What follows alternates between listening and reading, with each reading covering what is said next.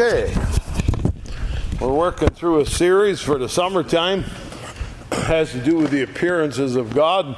We've done two so far. Moses on the mountain as he goes up into the fire and smoke and meets God on the mountain. And that was a rather incredible experience. And then we saw Isaiah last week taking a look at heaven, seeing what's going on there, and seeing the holiness of God as the seraphim fly over the throne. He gives us this beautiful picture of God wrapped in light, and that light extending down to his people. Now we come to a vision that's very different, and it's by somebody you've probably never heard of before, and a prophet by the name of Micaiah. And you say, who's he? Good question. He saw God too. And one of the things you understand about the Bible is some prophets you hear an awful lot of. Look at Isaiah. You got 66 chapters that Isaiah wrote. And we say, well, he's got to be the best prophet. Not necessarily. Some prophets never wrote anything. And probably one of the highest rated, in God's opinion, prophets was Elijah. Elijah never wrote a book. He never wrote anything. All right? And so it's, when we're judging, well, who's this guy? Wasn't this one better than that one? You can't really say. I would say that the ones that said, I saw God, I'd say they're pretty high up. And here's a guy, it's the only thing we know about him. It really is that he saw God, and he had that experience that very few have had.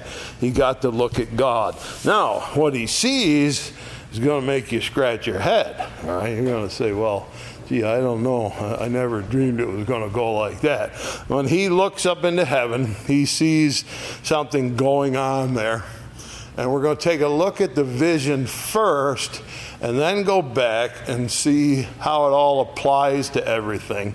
Because it'd be very easy to get this, well, you'll see. It'd be very easy to get a negative feeling when you look at this. And so we got to look pretty hard. So we're going to look at it first and see what I mean when I say a negative feeling, then we'll go on. So we're going to start with the vision, 2 Chronicles. 2 Chronicles, chapter number 18. Like I said, Micaiah is hardly ever heard of. He walks in this chapter and then walks out, and we never hear from him again. Doesn't mean he didn't do more things, but he was pretty powerful because he's one of those handful of men who in the history of the world said, I saw God. I looked up into heaven and saw God. And as we said, we don't know how that works, whether it's a vision that he gets to just see and God comes into his mind, whether God removes the spirit from the body, takes the spirit to heaven, or whether God takes the whole person. We don't know exactly how it goes. And the people who experienced it didn't know either. All they know is that it's so real that there's no question. All right? So real. Do you ever have one of those dreams that's very, very real? And you wake up and think, oh, wait a minute. What was that? All right. Well, they're in the visions of God. When these guys had visions, there's no question what's happening. All right. They have seen God. So let's take a look at this fella. His name is Micaiah. We're in 2 Chronicles, chapter number 18. And I'm looking at verse number 18. And here's Micaiah explaining what he saw when he got a chance to look up to heaven. So 2 Chronicles 18, verse 18. Again he said, therefore hear the word of the Lord. I saw the Lord sitting upon his throne. And once again, we see a throne.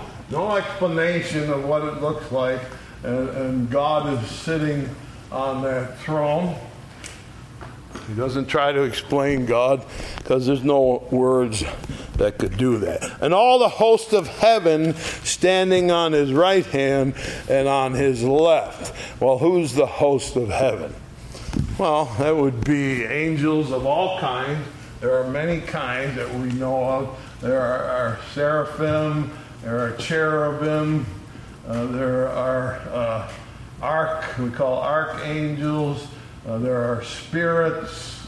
There are angels who watch over us, guardian angels. All right, all kinds of angels and spirits that God has created, different kinds of being, and they are gathered all around God's throne. Let's talk business. And the Lord said, who shall entice Ahab, king of Israel, that he may go up and fall at Ramoth Gilead? And so God's talking about the king of Israel. Now, you know, as we've said many times before, that the kingdom of Israel divided into two parts. The southern part was called the kingdom of Judah, and that's where Jerusalem was. The northern part took the name Israel, all right, and their capital was a place called Samaria. And they broke away and never had a good king. Politically, a couple of their kings were successful.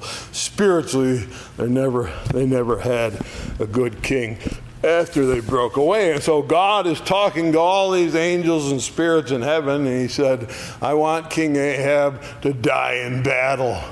And he's going to go to this battle, and so we want him to die. And he says, who of you, angels, spirit, who of you can make sure that happens? And one spoke, saying after this manner, another saying after that manner. So various angels and spirits are volunteering. Can we try this? Can we try that? Let's do this. Verse 20. Then came out a spirit and stood before the Lord and said, I will entice him. And the Lord said unto him, wherewith? And he said, I will go out and be a lying spirit in the mouth of all his prophets. And the Lord said, thou shalt entice him, thou shalt also prevail. Go out and do even so. So, did you get that? There's one that would make you scratch your head. All right? So the Spirit comes out as God's asking for opinions and volunteers. And the one Spirit comes out and he says, I will entice him, or I'm going to pull him in the direction that you want, which is we want him to die in battle. So I'm going to pull him in that direction. I'm going to do it by being a lying spirit. And he's got prophets, and I will go down and I'll fill their minds with lies. And that's how we'll get him. Does that sound like God? There's a question for you. Does that sound like God? That sound like God? I condone your plan. Matter of fact, I give it approval. Go ahead and be a liar down there and get the lying going, because that's I think will work the best. This is a pretty interesting vision, okay? Find out what they're doing up in heaven. They're talking about sending one of the spirits there, and gets God's approval to do so, to go down and create lying atmosphere, and Ahab will follow the lie. All right?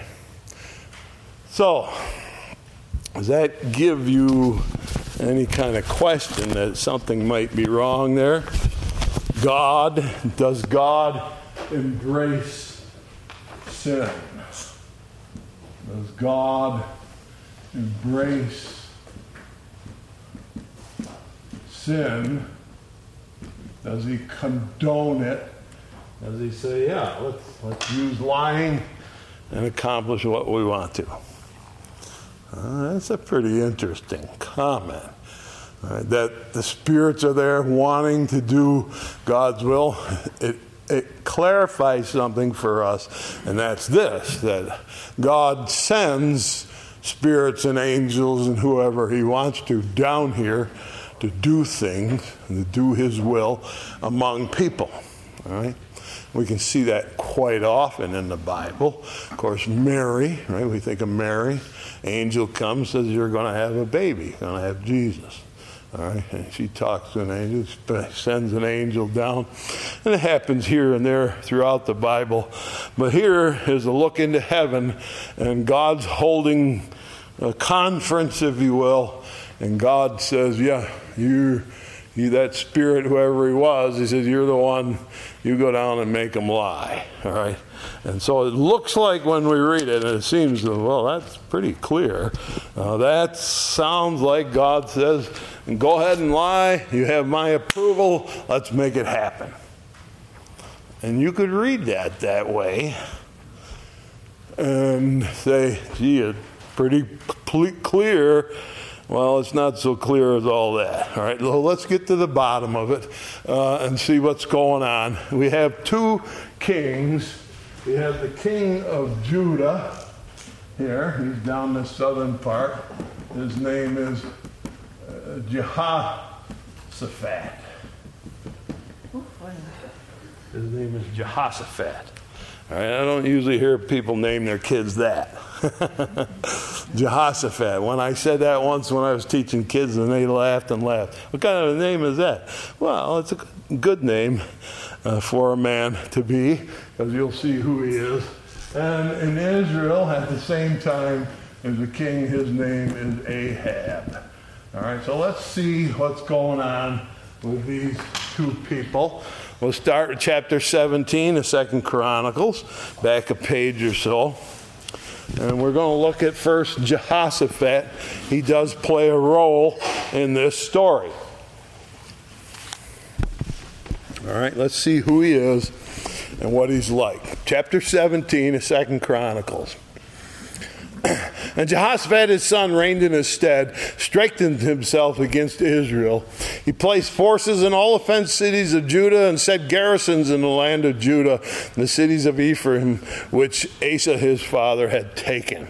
And the Lord was with Jehoshaphat, because he walked in the first ways of his father David, and sought not unto Balaam, but sought to the Lord God of his father, walked in his commandments, and not after the doings of Israel. All right, up in Israel, they worshiped whatever they felt like. They worshiped golden calves. They did a lot of Baal worship. Now down here, when Jehoshaphat takes over, no, none of that here.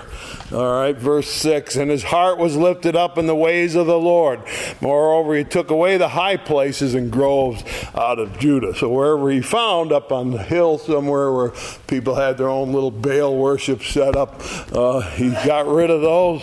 He's doing well. Verse 7, in the third year of his reign, he sent to his princes, even to Ben-Hail and Obadiah and Zechariah and Nathaniel and to Micaiah, to teach in the cities of Judah, not the same Micaiah. And with them he sent Levites, even Shemaiah, and there's a lot of names here, all right? Nethaniah and Zebediah and Asahel and Shemiramoth and, okay, we got it. Let's go down. And these are priests, verse 9. And they taught in Judah, and they had the book of the law of the Lord with them, went about through all the cities of Judah and taught the people. So Jehoshaphat sends priests. You go everywhere. Take the Bible with you. Teach it in every city down here in Judah. Verse 10, and the fear of the Lord fell on all the kingdoms of the lands which were round about Judah, so they made no war against Jehoshaphat. And some of the Philistines brought Jehoshaphat presents and tribute silver. And the Arabians brought him flocks, 7,700 rams and 7,700 he-goats. And Jehoshaphat waxed great exceedingly, and he built in Judah castles and cities of store. And so he's doing very well. Matter of fact, if you were to look on a list of all the other kings of Judah, he's almost on the top. All right, he's almost on the top of the list. David, of course, is the one that was the great king and they said he's just like David. He behaves like David. He thinks like David. So he's way up on the top of the list of the kings who ruled in Judah. He's teaching God throughout the nation. He's really, really doing well. All right, he's doing very well. Now, chapter 18 Let's start at verse 1, see what else he did. Now Jehoshaphat had riches and honor and abundance, and joined affinity with Ahab. Or that is, he formed an alliance, if you will, with the king of Israel, Ahab. All right?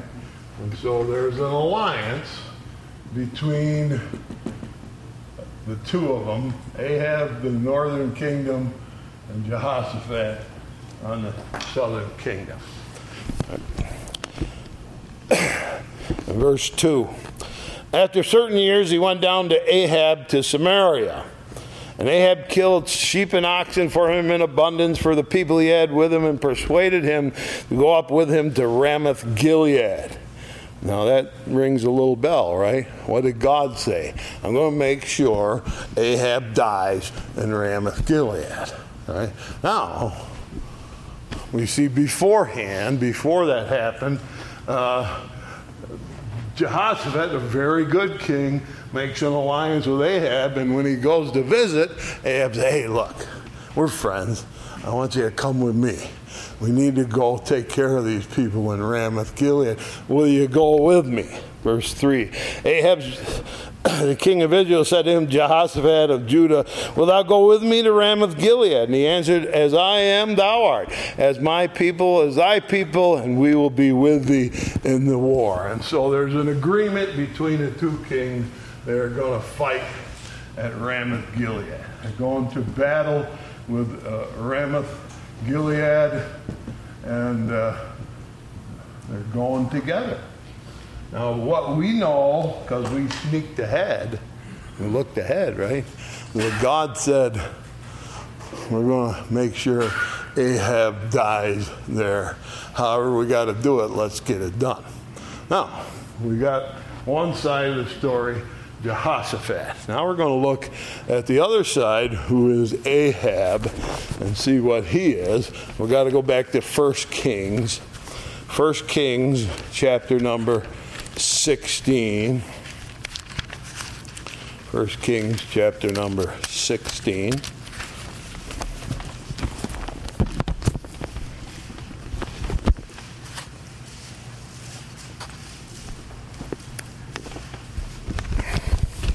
Let's find out who Ahab is.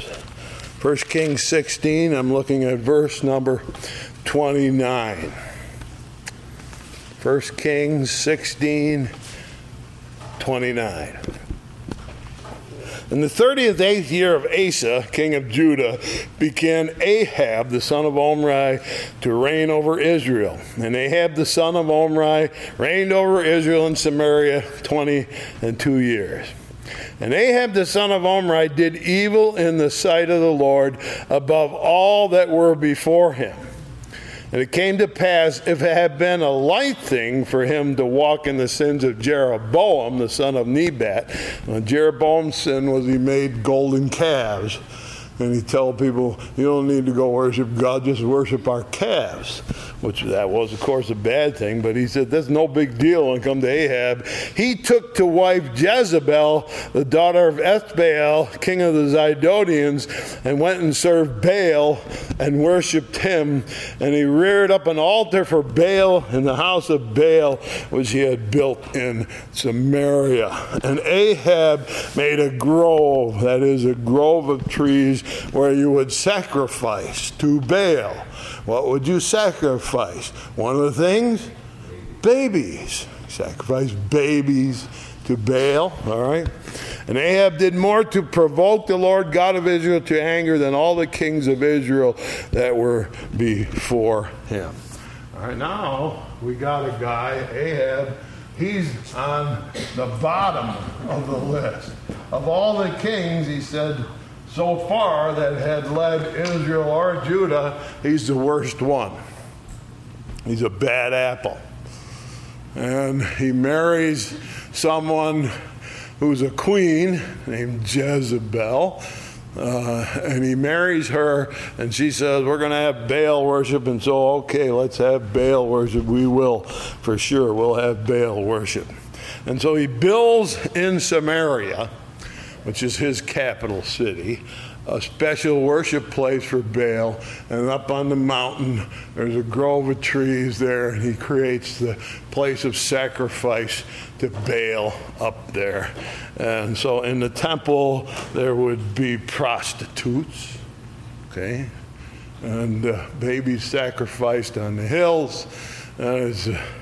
It's a very evil way that he has chosen. So we got one of the very best, Jehoshaphat, and not one of the worst, but the worst. All right, he's on the bottom. He's the worst one, and that's Ahab. These two kings have got together and made an alliance. Now, I'm going to explain what happens next because it would take a long time to read it, so I'm going to explain it. So Ahab is now king in Samaria. And one day, this wild-looking character comes walking into the palace where Ahab is. And he says to Ahab, I got a message for you. He said, it's not going to rain again till I say so. And he turns around and walks out. Everybody, who's the wild man? Who's that? Well, we know it was Elijah. And Elijah wore skins and looked like a rough character. He said he was a big hairy man. And he came down out of the mountains where he came from, walked into Ahab and says, not going to rain until I say so, goodbye, and disappeared. And there's a big, when another one of these kooks came in, told us it's not going to rain. Imagine like he's got power. Well, for a year, it didn't rain. And everybody said, oh, it can't be him. 2 years, it didn't rain. Now they're starting to scratch their head. Who was that guy? And where did he go? 3 years now, it hasn't rained, and everything is dying everywhere. Plant life is dying. They can't grow anything to eat. It's a drought everywhere. And now the word is out, find that guy. Where is he? Find him, Ahab says, I want him. Get a hold of him. Get him back here. Well, they can't find him. Now, we know that he went up on the mountains and lived by a brook till the brook went dry. And then he actually crossed the border into another place where it was also famine. But there was a woman who had just enough bread left to feed her and her son. And Elijah said, will you make me a cake? He said, I only got enough for us. He said, will you make it for me? And she said, well, okay. And he said, your cruse of oil and your meal will never fail until it rains. And she fed him every day and her son every day out of a barrel that never went empty because Elijah was there. And then Elijah walks back to Ahab and comes walking in. Somebody found him as he's coming towards the place. And he said, they're looking everywhere for you. I'm here. He says, I'm going up on the top of the mountain. We're going to deal with the issue, shall we? Tell Ahab I'll be up there. So they go up on the mountain, and Elijah announces a contest. Here's a contest. The prophets of Baal, and there's 400 of them. Right? And so when Ahab builds the castle and the place for temple for Baal, he's got 400 what he called prophets of Baal. And they're the fellows who lead the worship of Baal. 400 of them. And Ahab pays for their upkeep according to his wife's wishes. And so there's 400 of them. Elijah says, meet me on the mountain. So they get up there and say, we're going to have a contest. And we're going to make a sacrifice here, lay the animals on, and whoever can call down fire from heaven wins. And he turns to the people who are gathered there because he was, over 3 years, he became the most searched for person in the whole place. Everybody wanted to know where he went. And so they said, well, what do you think? And Elijah says, all right, we'll have a contest. If God is God, worship him. If Baal is God, go ahead and worship him. But we're going to have a contest to prove it. So he says, you guys get to go first. So the Bible says that these 400 prophets of Baal built an altar with stones and laid firewood all under it. And then they took the animals and sacrificed them and laid them on the top. And now all they got to have is fire. So they're hooting and they're hollering, they're screaming and they're crying. And then they cut themselves with knives. They actually cut themselves so they'll bleed. And they're hollering, come on, Baal, we need fire. And Elijah's over there. This is a great story. Elijah says, hey, maybe he's sleeping. You got to talk a little louder. So they get a little louder and screaming and jumping all over the altar. And actually what Elijah says, he might be on the toilet. Give him a chance. That's what Elijah actually said, all right? So he's poking fun at him because they're going crazy. And all day long, they cut themselves and scream and holler, and there's nothing, all right? So Elijah says, my turn. And before I start, fellas, I need some water. We pour it on top of everything. So they pour water on. That's not enough. Get more water. They pour more water, and 4 times they pour water on everything. And now there's a ditch around it where they dug out that's all full of water. Everything is soaking, sopping wet. All right? Now, I don't know if you burn wood like I do, right? But you pour a lot of water on it, you're going to get it going, and not for a long time, okay? And then Elijah says to God, all right, we're ready. Let's go. And the fire comes down out of heaven from God at Elijah's request. And it said, not only did it burn the animals and burn the wood, it also burned the stones. That's a hot fire, okay? That's a fire that's really hot. And so here comes this flame out of heaven. And the whole thing is burned up, and when they're done, the stones are even gone. And so Elijah says, I won, you lost. Turns to the people. He says, I'm going down to that little brook down there. I want those 400 prophets. Bring them to me. And they take the 400 prophets of Baal, and he kills all 400 of them there.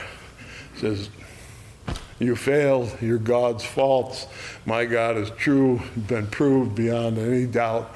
And Ahab is up there watching it, but not Jezebel. She didn't go to that party.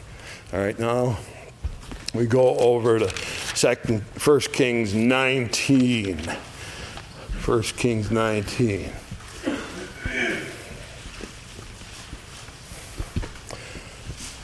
Verse 1. Ahab told Jezebel all that Elijah had done, and withal how he had slain all the prophets with the sword. And Jezebel sent a messenger to Elijah, saying, so let the gods do unto me, and more also, if I make not thy life as the life of one of them by tomorrow about this time. So, she says, I don't care what you did. I'm going to kill you by tomorrow. You got 24 hours to live. Right, and Ahab, of course, that's his wife. So he goes along with it. We know that Elijah ran off into the wilderness and disappeared, and they never saw him for a long time after that. But Ahab has totally ignored all of that. Now, let's go back to 2 Chronicles. Pick up the story where we left off. 2 Chronicles 18. So what have we got? We got one of the best kings ever, Jehoshaphat, out of the nation of Judah, the southern nation. We got the worst one ever, Ahab, up in the north.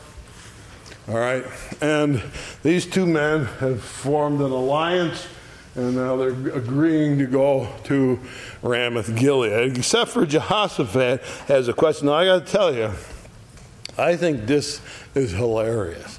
I think it's one of the most amusing passages in the Bible. Some of the Bible is never meant to be a funny book, but some of it's just really funny. Jonah is a funny story.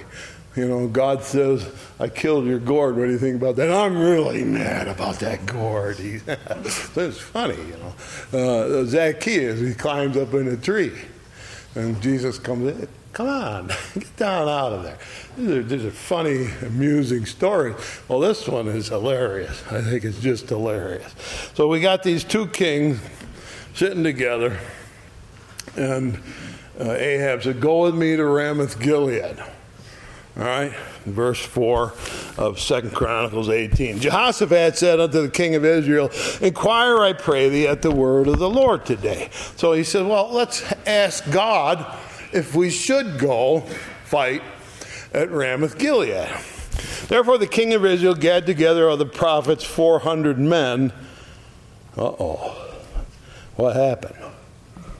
I thought 400 of them got killed. They did.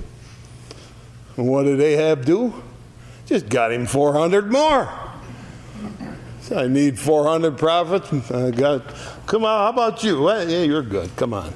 So he's got 400 prophets. These are prophets of Baal.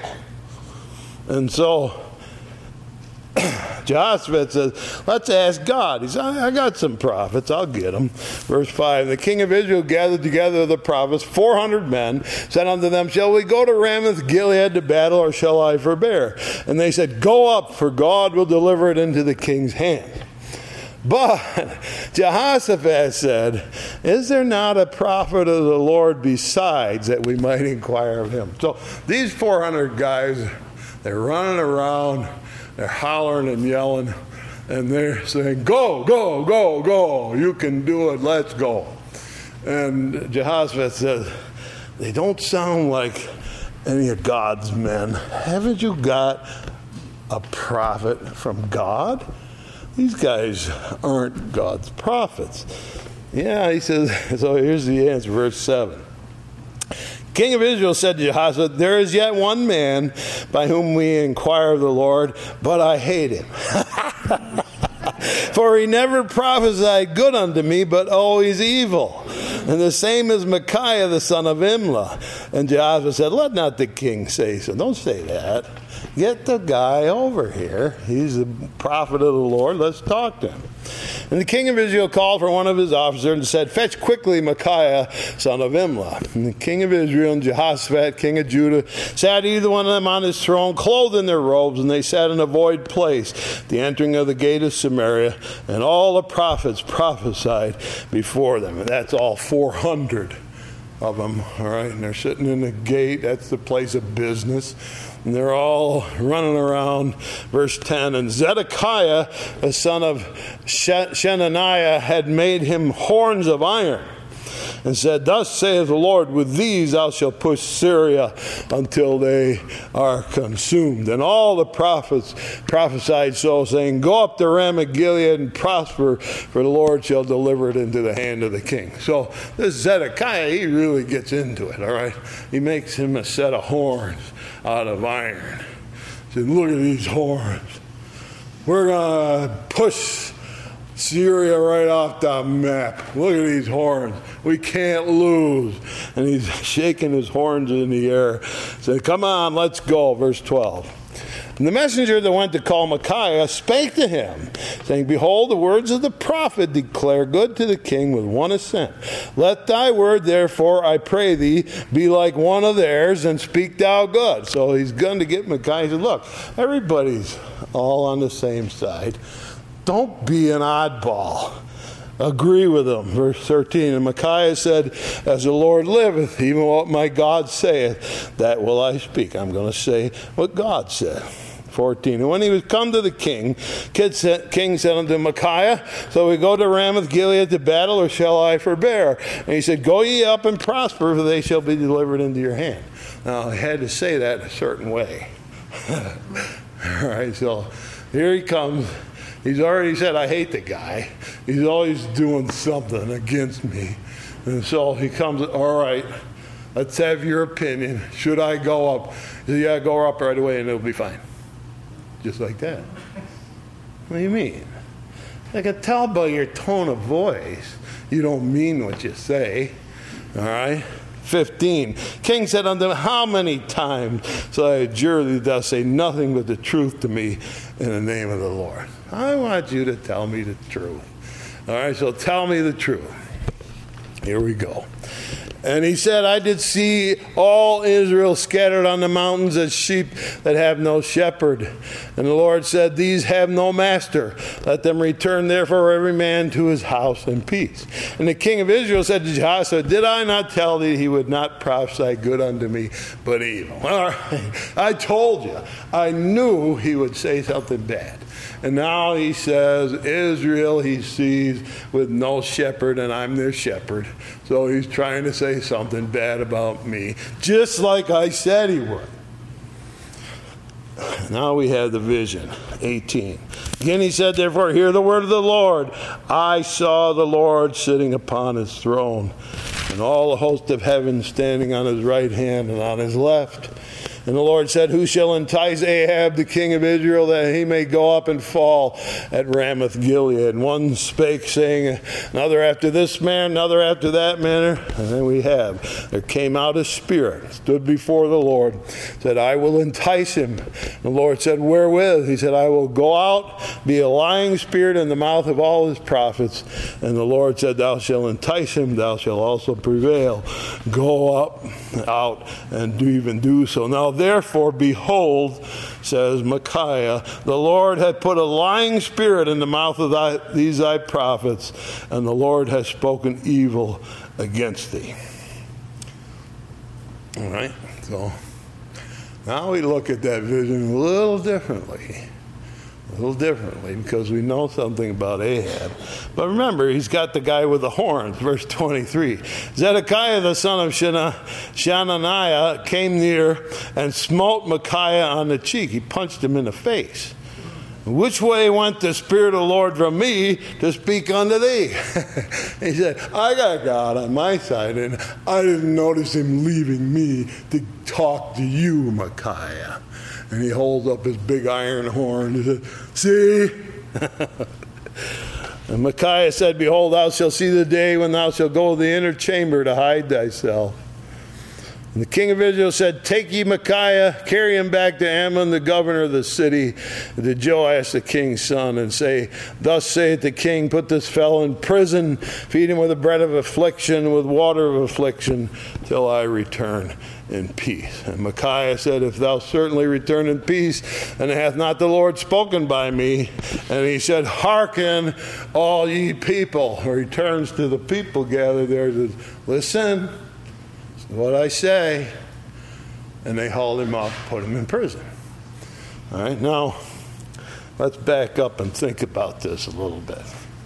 All right, God said, you're going to be a lying spirit in the mouth of those prophets down there. And so go ahead, and that will work. All right? But what else did God do? Well, God said, go ahead, Micaiah. I'm going to show you what happened in heaven. I want you to tell what you see to Ahab. All right? So he goes to Ahab and he says, these guys are all lying. They're under the possession of a lying spirit. And where would that come from? Satan.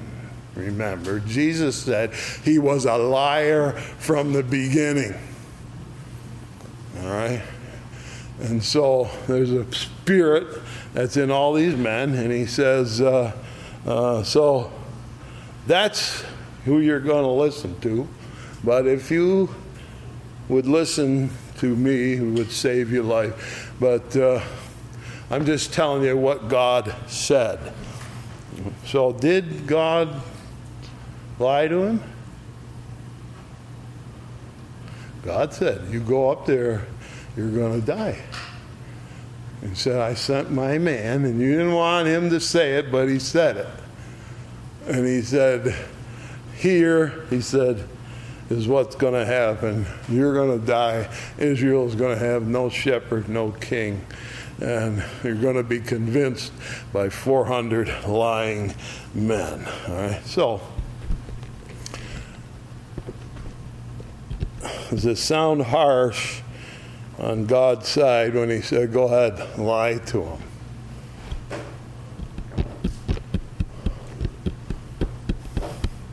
Think back just a little bit. All right? Think back just a little bit. What happened? He was eyewitness of Elijah calling down fire from heaven that was so hot it burned the stones. He was eyewitness. He stood there and watched it. And he watched his 400 prophets fail completely. And Elijah single-handedly, when after they soaked the whole thing, called down fire from heaven. Elijah killed all 400 prophets and said, there's the end of that. Oh, no, it's not. And he got himself 400 more. So, how much proof do you need that God is real? How much proof is necessary before you accept and believe that God is real, that God can do what he says he's going to do? How much proof is necessary? Now, this is kind of chilling. 2 Thessalonians in the New Testament. All the T's are together in the back. We got Thessalonians, Timothy, and Titus. 2 Thessalonians.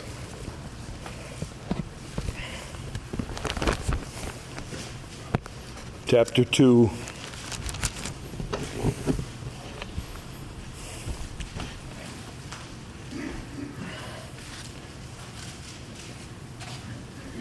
And what we're about to read here is kind of chilling.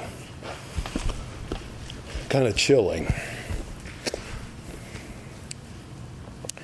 And what he's explaining is the second coming of Christ. Apostle Paul is explaining what's going to happen at the second coming of Christ. In chapter 2, 2 Thessalonians, verse 1, we beseech you, brethren, by the coming of our Lord Jesus Christ, and by our gathering together unto him, ye be not soon shaken in mind or troubled, neither by spirit and by word nor by letter from any of us, as the day of Christ is at hand. All right, so he's telling us, I'm telling you this about the end of time. And I don't want you to be shaken and scared by it. I want you to understand it ahead of time. And I want you to get it. All right? So verse 7.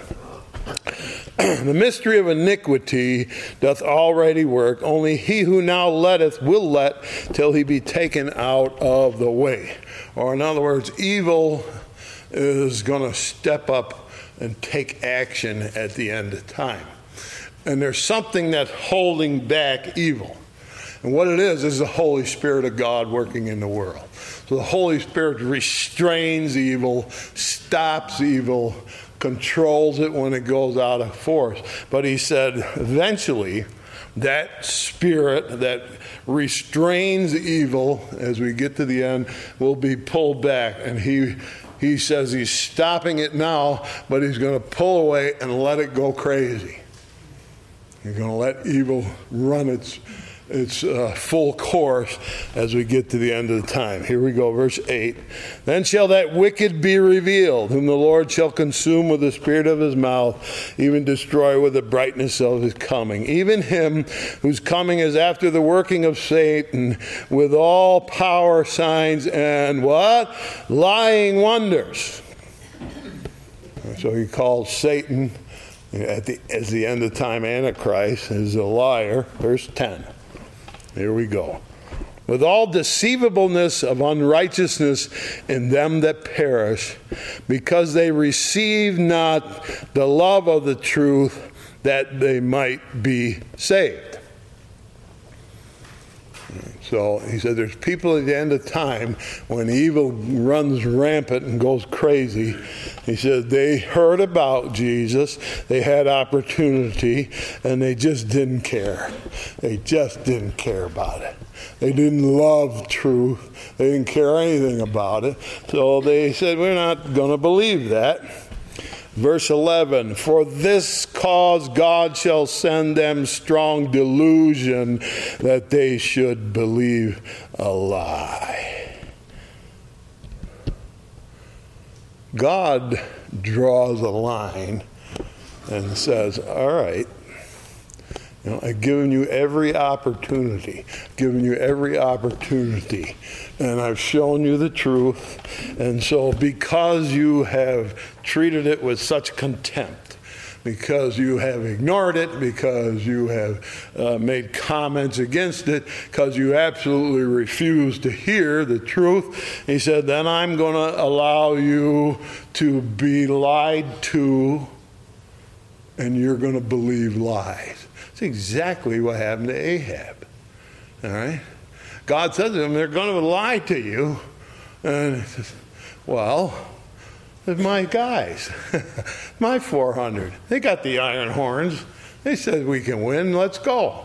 And God said, no, this was your last chance. You had a chance. You were united with, or had an alliance with, the best guy we've had for years. And he said, can't we ask God? And your first comment was, I got this guy, but I don't like what he says. I don't like what he says about me, so I don't want to hear it. And Joshua says, come on, you got to ask him. And so he comes, asks him, and he gets told, they're going to lie to you, and you're going to die.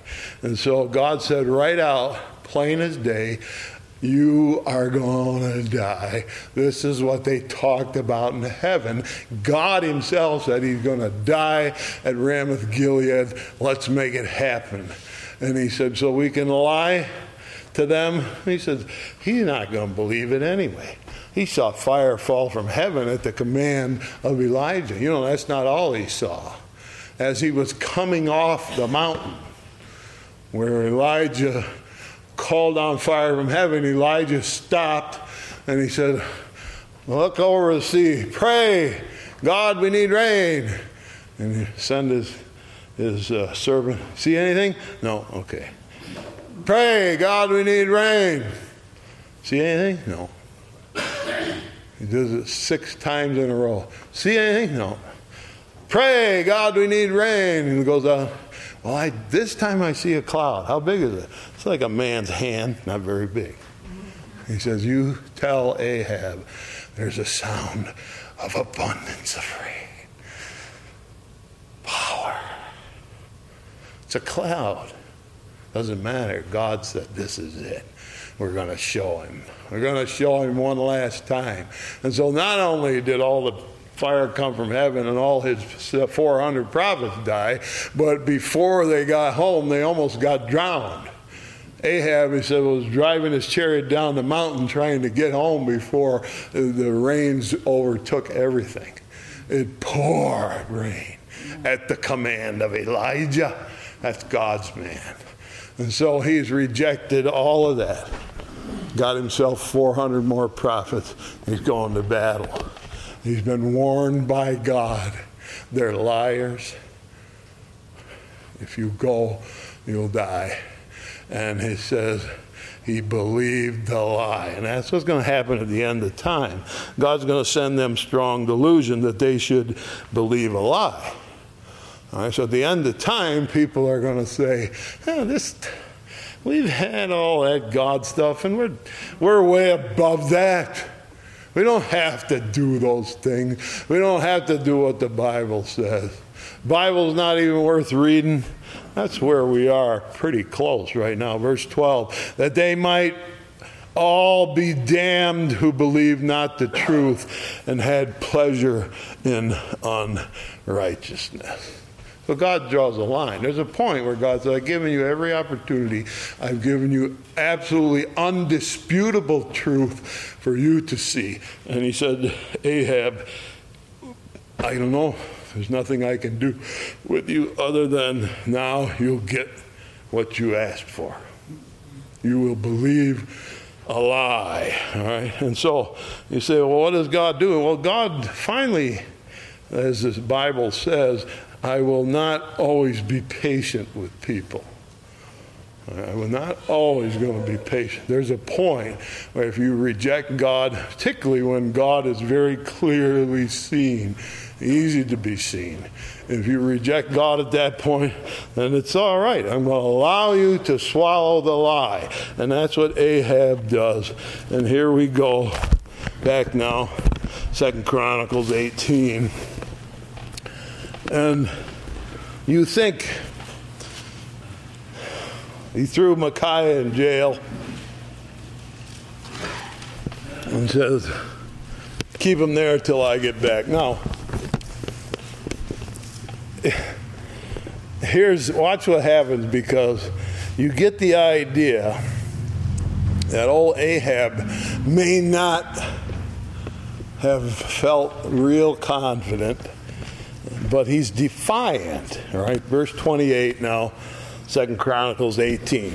The king of Israel and Jehoshaphat, king of Judah, went up to Ramoth Gilead. The king of Israel said to Jehoshaphat, I will disguise myself and will go to the battle, but thou put on thy robes. So the king of Israel disguised himself, and they went to the battle. Now I get a little... He's a rat, man. He's a dirty rat. He says, look...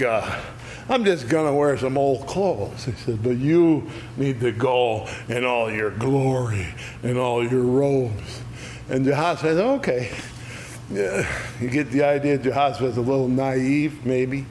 Maybe a little. Okay, maybe a little. And let's see what happens. Verse 30. Now the king of Syria had commanded the captains of the chariots that were with him, saying, fight ye not with small or great, save only the king of Israel. I want Ahab. Don't fight with the rest of them and waste your time. You find Ahab. Came to pass when the captains of the chariots saw Jehoshaphat, they said, it's the king of Israel. Therefore they compassed about him to fight. But Jehoshaphat cried out, and the Lord helped him, and God moved them to depart from him. So they get all around him, then they realize that can't be Ahab. Sure don't act like Ahab or look like Ahab. That's not the right guy. All right? 32. Came to pass that when the captains of the chariots perceived that it was not the king of Israel,